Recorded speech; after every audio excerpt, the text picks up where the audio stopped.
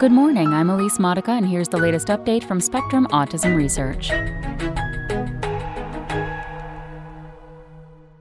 Autistic girls and boys differ in how they talk about social groups, by Charles Q. Choi. During conversations, girls with autism use we, they, and other words related to social groups differently than autistic boys do, according to a new study. The findings could help parents and clinicians identify autism in girls, who tend to be diagnosed less often and later than boys, researchers say. The failure to recognize autism in girls can put them at an increased risk of mental health problems such as anxiety, depression, and suicidality. If girls with autism are not properly understood, then these girls may not get access to the proper resources they need early in life to get the support they need to flourish and reach their full potential, says lead investigator Julia Parrish-Morris, assistant professor of psychiatry at the University of Pennsylvania.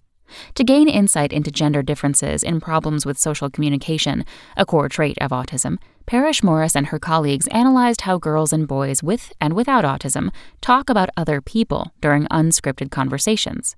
This is one of the few studies that have used natural language samples and not just responses to standardized tests to examine the difference in social interest between boys and girls with autism, and typically developing boys and girls, says Jenny Burton, a speech-language pathologist who was not involved with the study.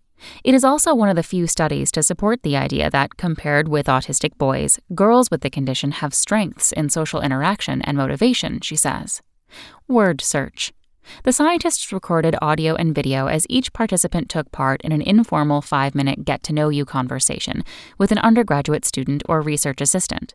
The sample included 17 girls and 33 boys with autism, and 15 girls and 22 boys without the condition, all aged 8 to 17 and matched for age and intelligence quotient. They also matched the autistic children for levels of social impairment. Computer programs transcribed the conversations and counted the number of plural personal pronouns, those that refer to groups of people such as we, us, they, and them, as well as words with social connotations such as family and friends. The researchers then calculated how often a child used these words relative to the total number of words he or she said overall. Autistic girls use plural personal pronouns almost twice as often as autistic boys do, and they use social words more often as well, the researchers found. The study was published in November in the Journal of Child Psychology and Psychiatry. The findings may indicate that girls are pressured to conform socially, Parrish-Morris says. Pronouns can give hints about social embeddedness or the sense of social belonging, which matters with conditions with social challenges such as autism. The findings agree with previous research suggesting that autistic girls are more motivated to socialize than autistic boys. For instance, autistic girls tend to hover near other children on playgrounds, whereas autistic boys tend to play alone. Autistic girls also use they and them more often than non-autistic girls do, the study found. Such heightened discussion of groups autistic girls are not members of may indicate they are aware of their social exclusion, the scientists note. Saying we did this and that is a very different frame of reference from saying they did this or that, Parrish-Morris says. Not a monolith.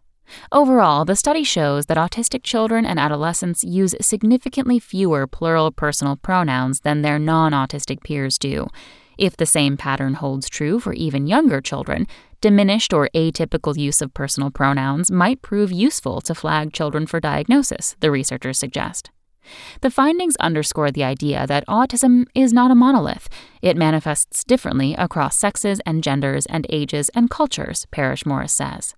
As a next step, researchers could explore how autistic girls and boys differ when talking with other children instead of with adults.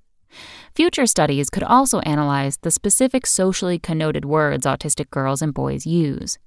It would be interesting knowing whether they are referencing family versus peers due to potentially fewer social activities with peers and more time with family, says Renee Jameson, associate professor of pediatrics at the University of Kansas in Kansas City, who did not take part in the new research. In my research, we have found that when girls are in the 8 to 12 age range, both girls with and without autism would reference their family more than their peers. But as they grow older, we would expect girls without autism to shift to more external social groups, but girls with autism would not shift as much. That's all for today. Check back on Friday for more content from Spectrum Autism Research or go to spectrumnews.org.